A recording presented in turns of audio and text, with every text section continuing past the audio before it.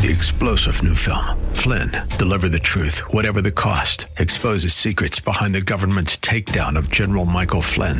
Flynn knew what the intel world had been up to. He ordered the first audit of the use of contractors. This set off alarm bells. He told the truth. He was the most dangerous person for Donald Trump to hire. They had to get rid of Flynn. Flynn, deliver the truth, whatever the cost. Available now. Watch it today. Go to salemnow.com. salemnow.com.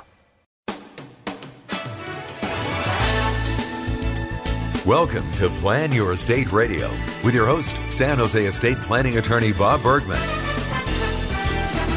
Bob's been practicing law for over 30 years and is certified by the State Bar of California as a legal specialist in estate planning, trust, and probate law. Bob is here to help you set your house in order with valuable insights you can use today to prepare a better tomorrow for your loved ones.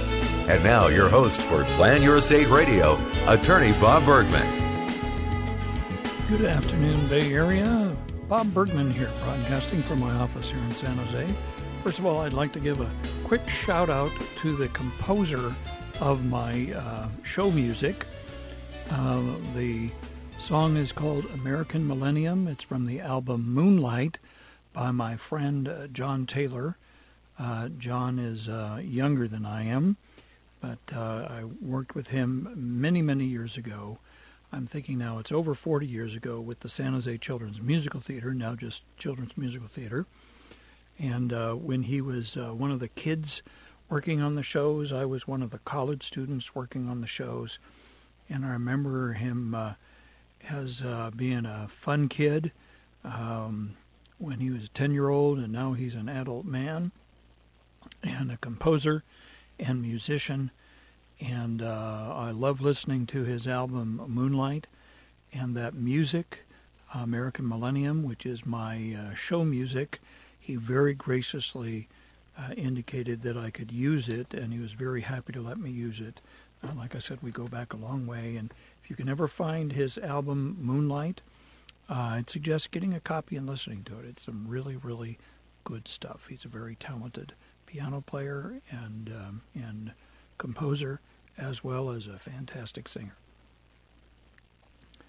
Well, I want to let you all know that after being on hiatus for, since March of last year, it's March, May, June, so that's like 15 months, I'm actually bringing back a live seminar here in San Jose.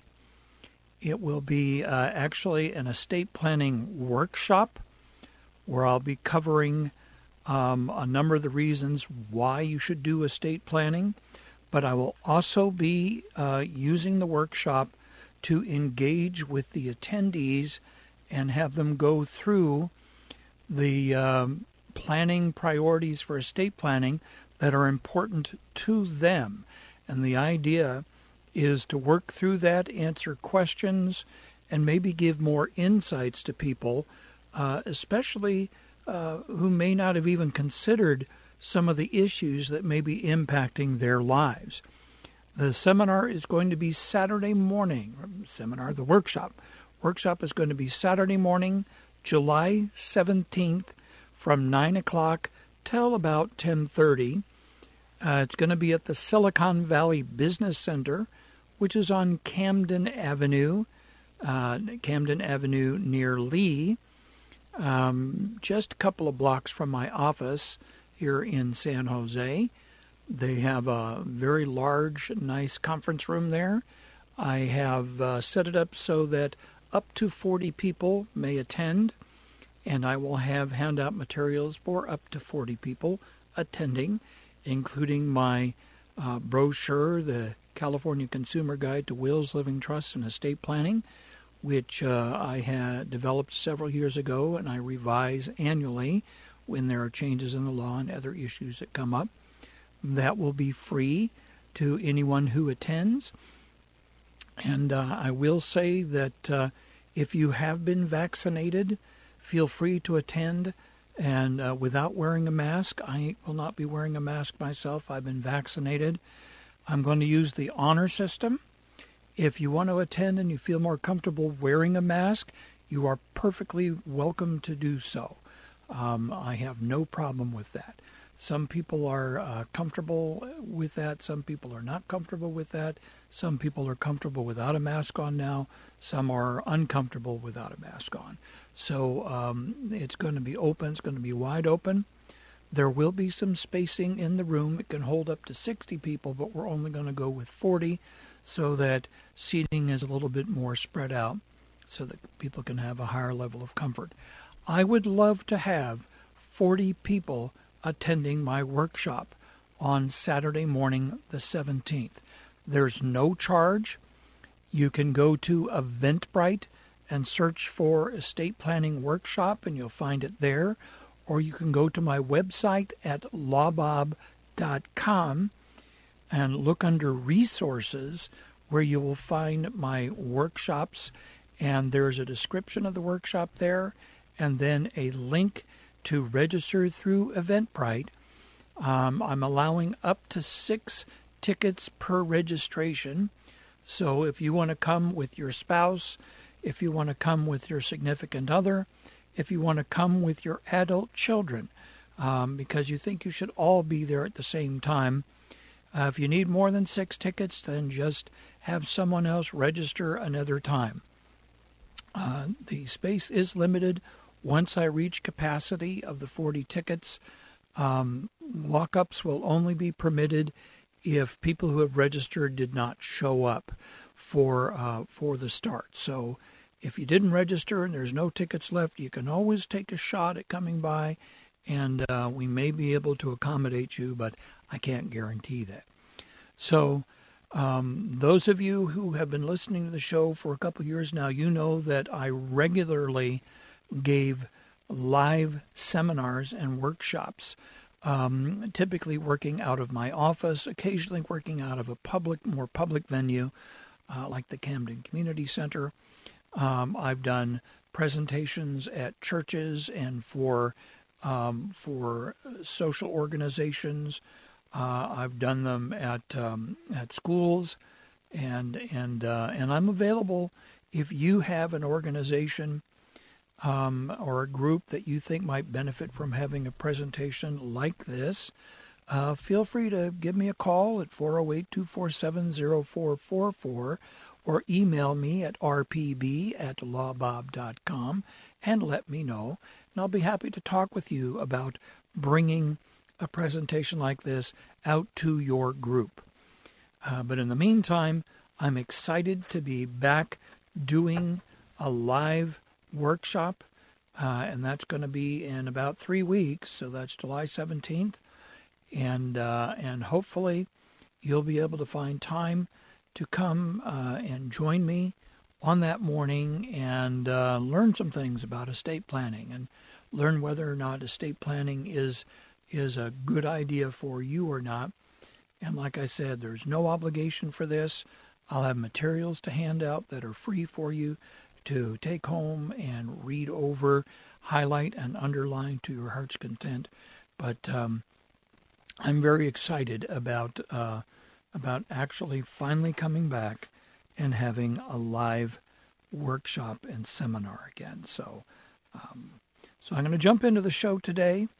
I've got roughly a minute and a half until the end of the first segment today. Sorry to go on and on about my workshop coming up, but I'm excited about it. I'll be very blunt. I'm excited about it. It'll be good to be back up there, kind of like good to be in Disneyland, which is where I was last week with my family. And it did my heart good to see people walking around without masks on, no social distancing on the ground, no plexiglass anymore. Everybody was living their lives. So I'll have one quick question before the first break today. Someone asked out of Sunnyvale, which is here, of course, in my area, what does it mean if I waive an accounting in regards to my mom's estate? Does it mean that if later on there's financial compensation, I won't receive any?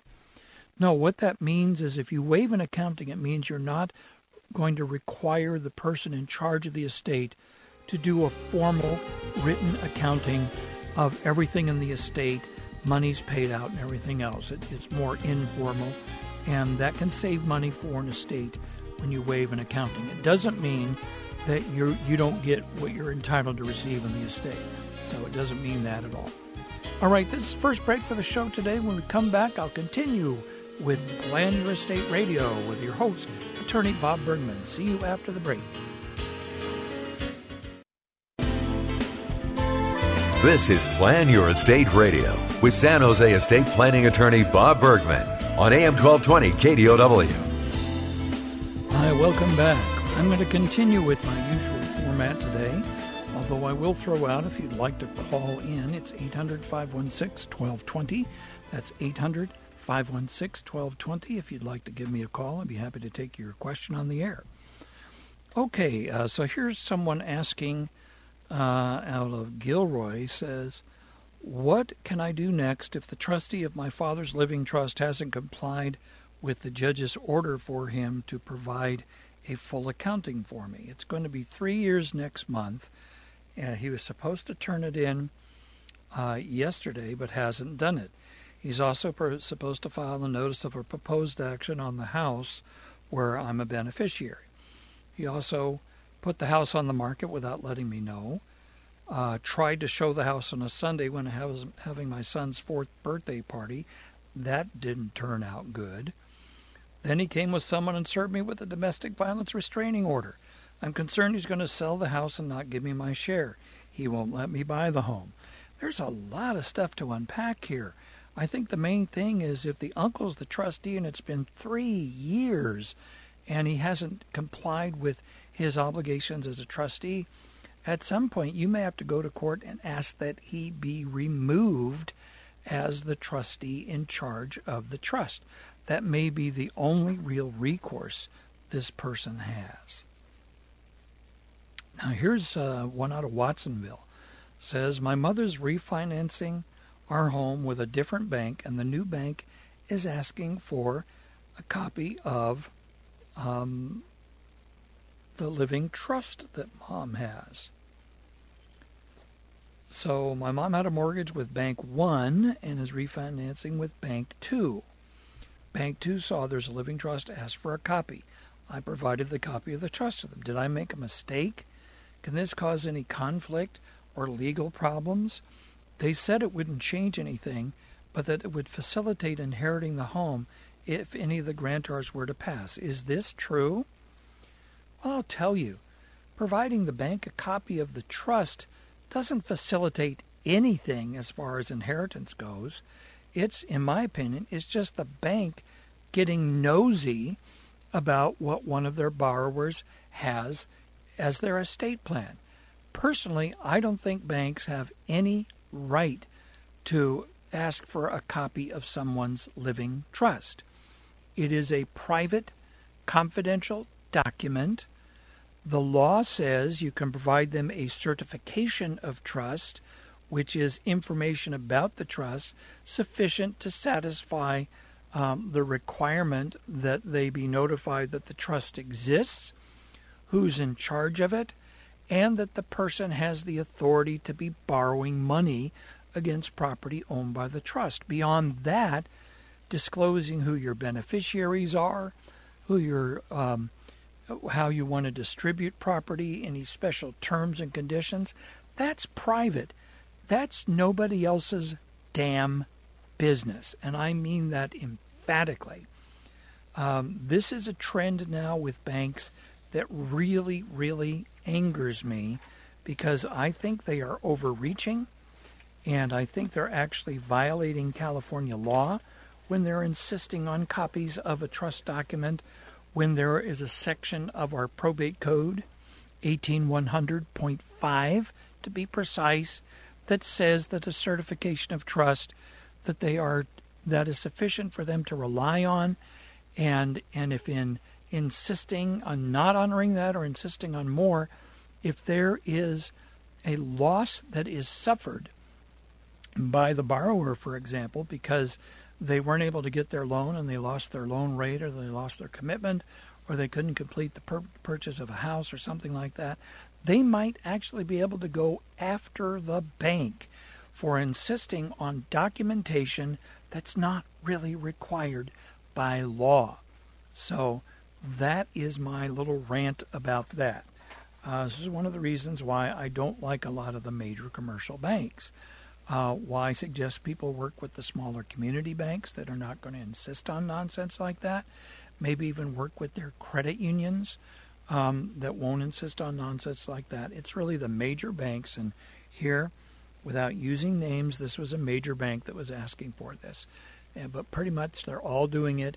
I think they kind of think that somehow their procedures and policies and requirements are greater than the laws of the state in which they do business. And that's really not the case, but they seem to think it's the case. So it's not an unusual thing at all. Okay, here, I have an adult child I want to disown. Is that possible? We'll start with that. Yes. You can do it with a minor child, too. You can do an estate plan that explicitly disinherits that child, if that's what you want. So here it says, I don't want him to collect my Social Security. He had special needs and I adopted him. Can I stop this from happening? I don't think there's any way to stop him collecting Social Security if he is a disabled person and would otherwise be entitled to collect some Social Security benefits when the father or mother passes away. There's no real way to stop that. If you adopted this person is your child, whether it's a son or daughter. I happen to be adopted myself, and I'm every bit the child of my parents and the brother of my sisters as anyone born naturally to them. That's just the way the law works. So yes, you can disinherit a person like this, but there's really nothing you can do to deny them any government benefits that they might otherwise be entitled to from Social Security or any other government program. Okay. Let's see.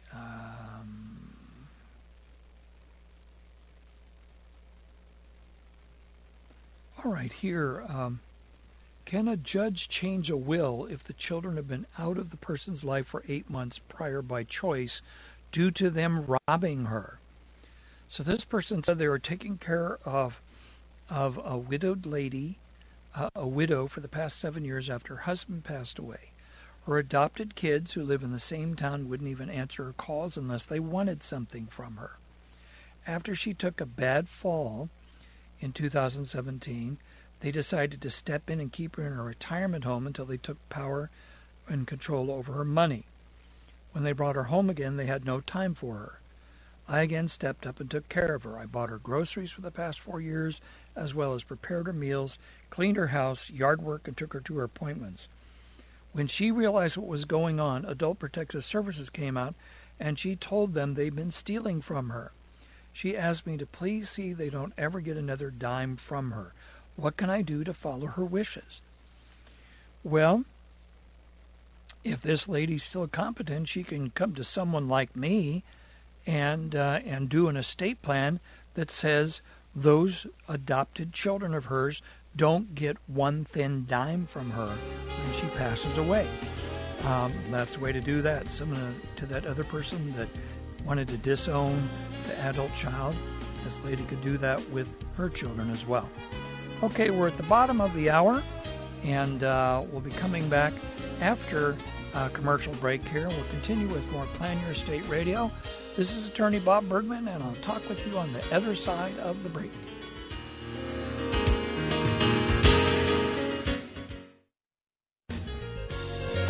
Now, back to Plan Your Estate Radio with attorney Bob Bergman. Hi, welcome back. So I'm going to continue with more questions and comments from around the state of California. You can always call in if you'd like, 800-516-1220, and I'll be happy to take your question on the air. But no one calling in at this point, so I'm going to continue on. All right, from Southern California. My mother has 3 living children. The middle sister took my mother to an attorney 4 years ago and had everything put in her name. She said it was my mother's wishes. My older sister and I have been left out. The next day, my mother was in the hospital with an infection. My mother's told my older and sister myself many times that's not what she intended. Okay, this is 4 years ago. We'll start with that. It's 4 years after something happened that probably was not appropriate. What I would tell people is if you have a parent that just decides to put another child on everything with them, that could be an indication that the child is exercising undue influence on the parent and is taking advantage of them, especially if the parent is elderly. In a situation like this, especially if the mother says that's not what she intended, this may be a time to get Adult Protective Services involved, complain to them or have the mother complain to them, and get this sorted out to see whether or not the middle child acted inappropriately 4 years ago in dealing with the mother, and maybe took financial advantage of her, and that should perhaps be reversed in some way by a court, because it would likely take a court to reverse it if there's been an actual change of title. So that's something that I would suggest right there. Okay. Let's see. All right. My sister had trust papers. She gave them to me after my father died, which was 3 years too late. Now my other two sisters are trying to sell the house to my sister and leave me out of it. I don't think that's fair. I was taking care of Dad till he passed. My sister wasn't around for about 15 years. Thinks she has all the rights to take over Dad's house. My dad didn't want her to have anything with the house, and that's why she never came around. She hated my dad. Okay, here, if there's a trust, then the terms of the trust dictate just how property's to be distributed. If someone's in charge of the trust and is going to sell property and not follow the trust, that's a violation of the trust and perhaps even a violation of law. This person needs to get an attorney, contact whoever is in charge of the trust, and insist on everything being above board, insist on a copy of the trust, insist on all the things that you're entitled to if you're a beneficiary. And if the trustee is not forthcoming, it may be necessary to go to court and request that the judge remove this person as the trustee in charge and perhaps put in an independent, unbiased third party in charge of the trust so that it will be followed and the father's wishes in the trust will be followed. Okay, so here we go. How do I get a copy of a trust with an attorney that has been disbarred? That does come up now and then. I even know a couple of attorneys over the years that I knew them and they ended up being disbarred for one reason or another. Usually because they stopped representing people, they took money and they didn't do the work they were agreed to do, or they actually took client money, put it in their pocket instead of giving it to the client. Okay, my sister and her son came to my sister's estate, took her documents, and then my sister ended up named in the other sister's trust, and I think there was fraud involved. Okay, well, you can't just get a copy of a trust from a lawyer, even if the lawyer drafted the trust. The trust is the property of the client that hired the lawyer to do the estate planning. And even if you are a beneficiary of a trust or believe you're a beneficiary, if you contact the attorney that drafted the trust for your parent, for example, they can't release a copy of that to you, even if your parent has passed away, because their duty is to your parent. The trustee on the trust is the only one that can really come to them to request a copy of the trust or do the administration of the trust. And I'm speaking as an estate planning attorney. I can't just hand out copies of legal documents that I drafted for somebody unless they authorize it or unless their duly appointed successor trustee takes over and then authorizes it. In fact, part of the process of administering a trust after someone's died is for the trustee to provide a copy of the terms of the trust to everybody who is a beneficiary of the trust, and also provide to anyone who would have been an intestate heir of the person who died, that's someone who would have inherited from them if there was no trust at all, which could include someone who has been disinherited by the person who created the trust. They're still entitled to a copy of the terms of the trust, which I have interpreted to be a copy of the trust itself. But you can't just come to someone like me and say, I want a copy of my parent's trust after the parent died. I can't release that. It still is a confidential document. I have no authority to just release it to a family member just because they ask for it. It doesn't really work that way. Okay. All right, let's see. Interesting. So, when a trust said it will pay HEMS for the beneficiary, what does that mean? HEMS is an abbreviation for Health, Education, Maintenance, and Support. It is a standard that you'll find in the Internal Revenue Code and Regulations. It's called an ascertainable standard for distribution because those categories, health, education, maintenance, and support, can all be quantified. You can actually come up with a dollar amount for each one of those things where someone may have a need. What does that mean to a beneficiary? Am I to understand that the beneficiary just can't call up the trustee and say, hey, I saw an ad for the sale of stars in the skies. I want to buy one. Can you send the money to my bank? Or, hey, I just got a bill for my water, and if I don't pay, the water company is going to turn it off. Can you send the funds to the water company to cover the amount due? Well, in the first case, that's ridiculous. You don't need to purchase a star in the sky. There's really no one who would need to do that. In the second case, though, I have a water bill. If I don't pay the water company, they're going to turn my water off. Well, that'd be a maintenance and support need right there. What it really comes down to is HEMS covers things that someone actually, truly needs, not what they want.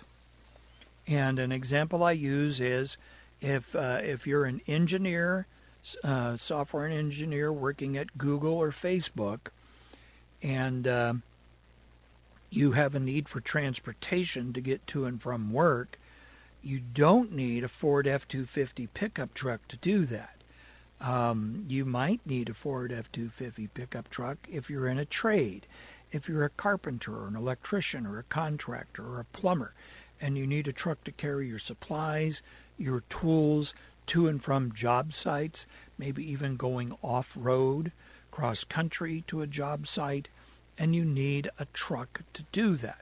Software engineer doesn't really need a truck any more than you might need a Mercedes-Benz or a Tesla or something like that. So really the question comes down to, do you really literally need something that's for your health, for your education, for your maintenance and support? That is what HEMS is for. And if people are honest with themselves, they will be able to separate out what they truly need from what they just want. We have all gone to the store and said to ourselves, boy, I really need that. And then you buy it, and the next day you go back and you look and you say, why did I buy that? I didn't need that. Yes, that's true. So that's really kind of what we're talking about there. A lot of people focus on, I really need something, when they really don't need something. And so that's so the HEMS standard is providing for someone's needs, not for their wants or wishes or what they hope to get. That's pretty much how it is. There's no absolute rules. It's mostly common sense. And of course, some people lack common sense, so that can be a problem. That's why you have a trustee in charge that is supposed to exercise that discretion. But often a trust will have a trustee that's a third-party trustee that has the discretion to make distributions for any reason whatsoever. And that still can be for HEMS, but it could be for something that might be a little frivolous or a little trivial and not really something that the person needed. And that can often be a better way to draft a trust, is to give an independent trustee the discretion to make distributions for any reason. Okay, we're coming up on the final break for our show today. When I come back, I'll wrap up the show with more questions and comments from around the state of California. So stay tuned for the final segment of the show, and then we'll wrap it up. Talk with you after the final break.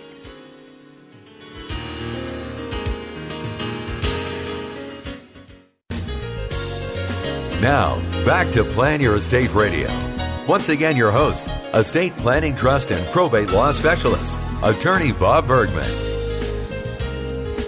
Hi, welcome back. Well, we're in the final segment of our show today, and I'm going to finish up with a small handful of additional questions and comments from around the state of California, and then I'll wind things up fairly shortly here. Okay, so what happens if the grantor of a trust dies leaving a mortgage on a property? Instead of selling the property, can the beneficiaries or the trustee continue to pay the mortgage? It's an interesting question because kind of as a general rule, when someone dies, if the beneficiaries just continue paying the mortgage, there's no real way that the lender really becomes aware that the person that borrowed the money has passed away.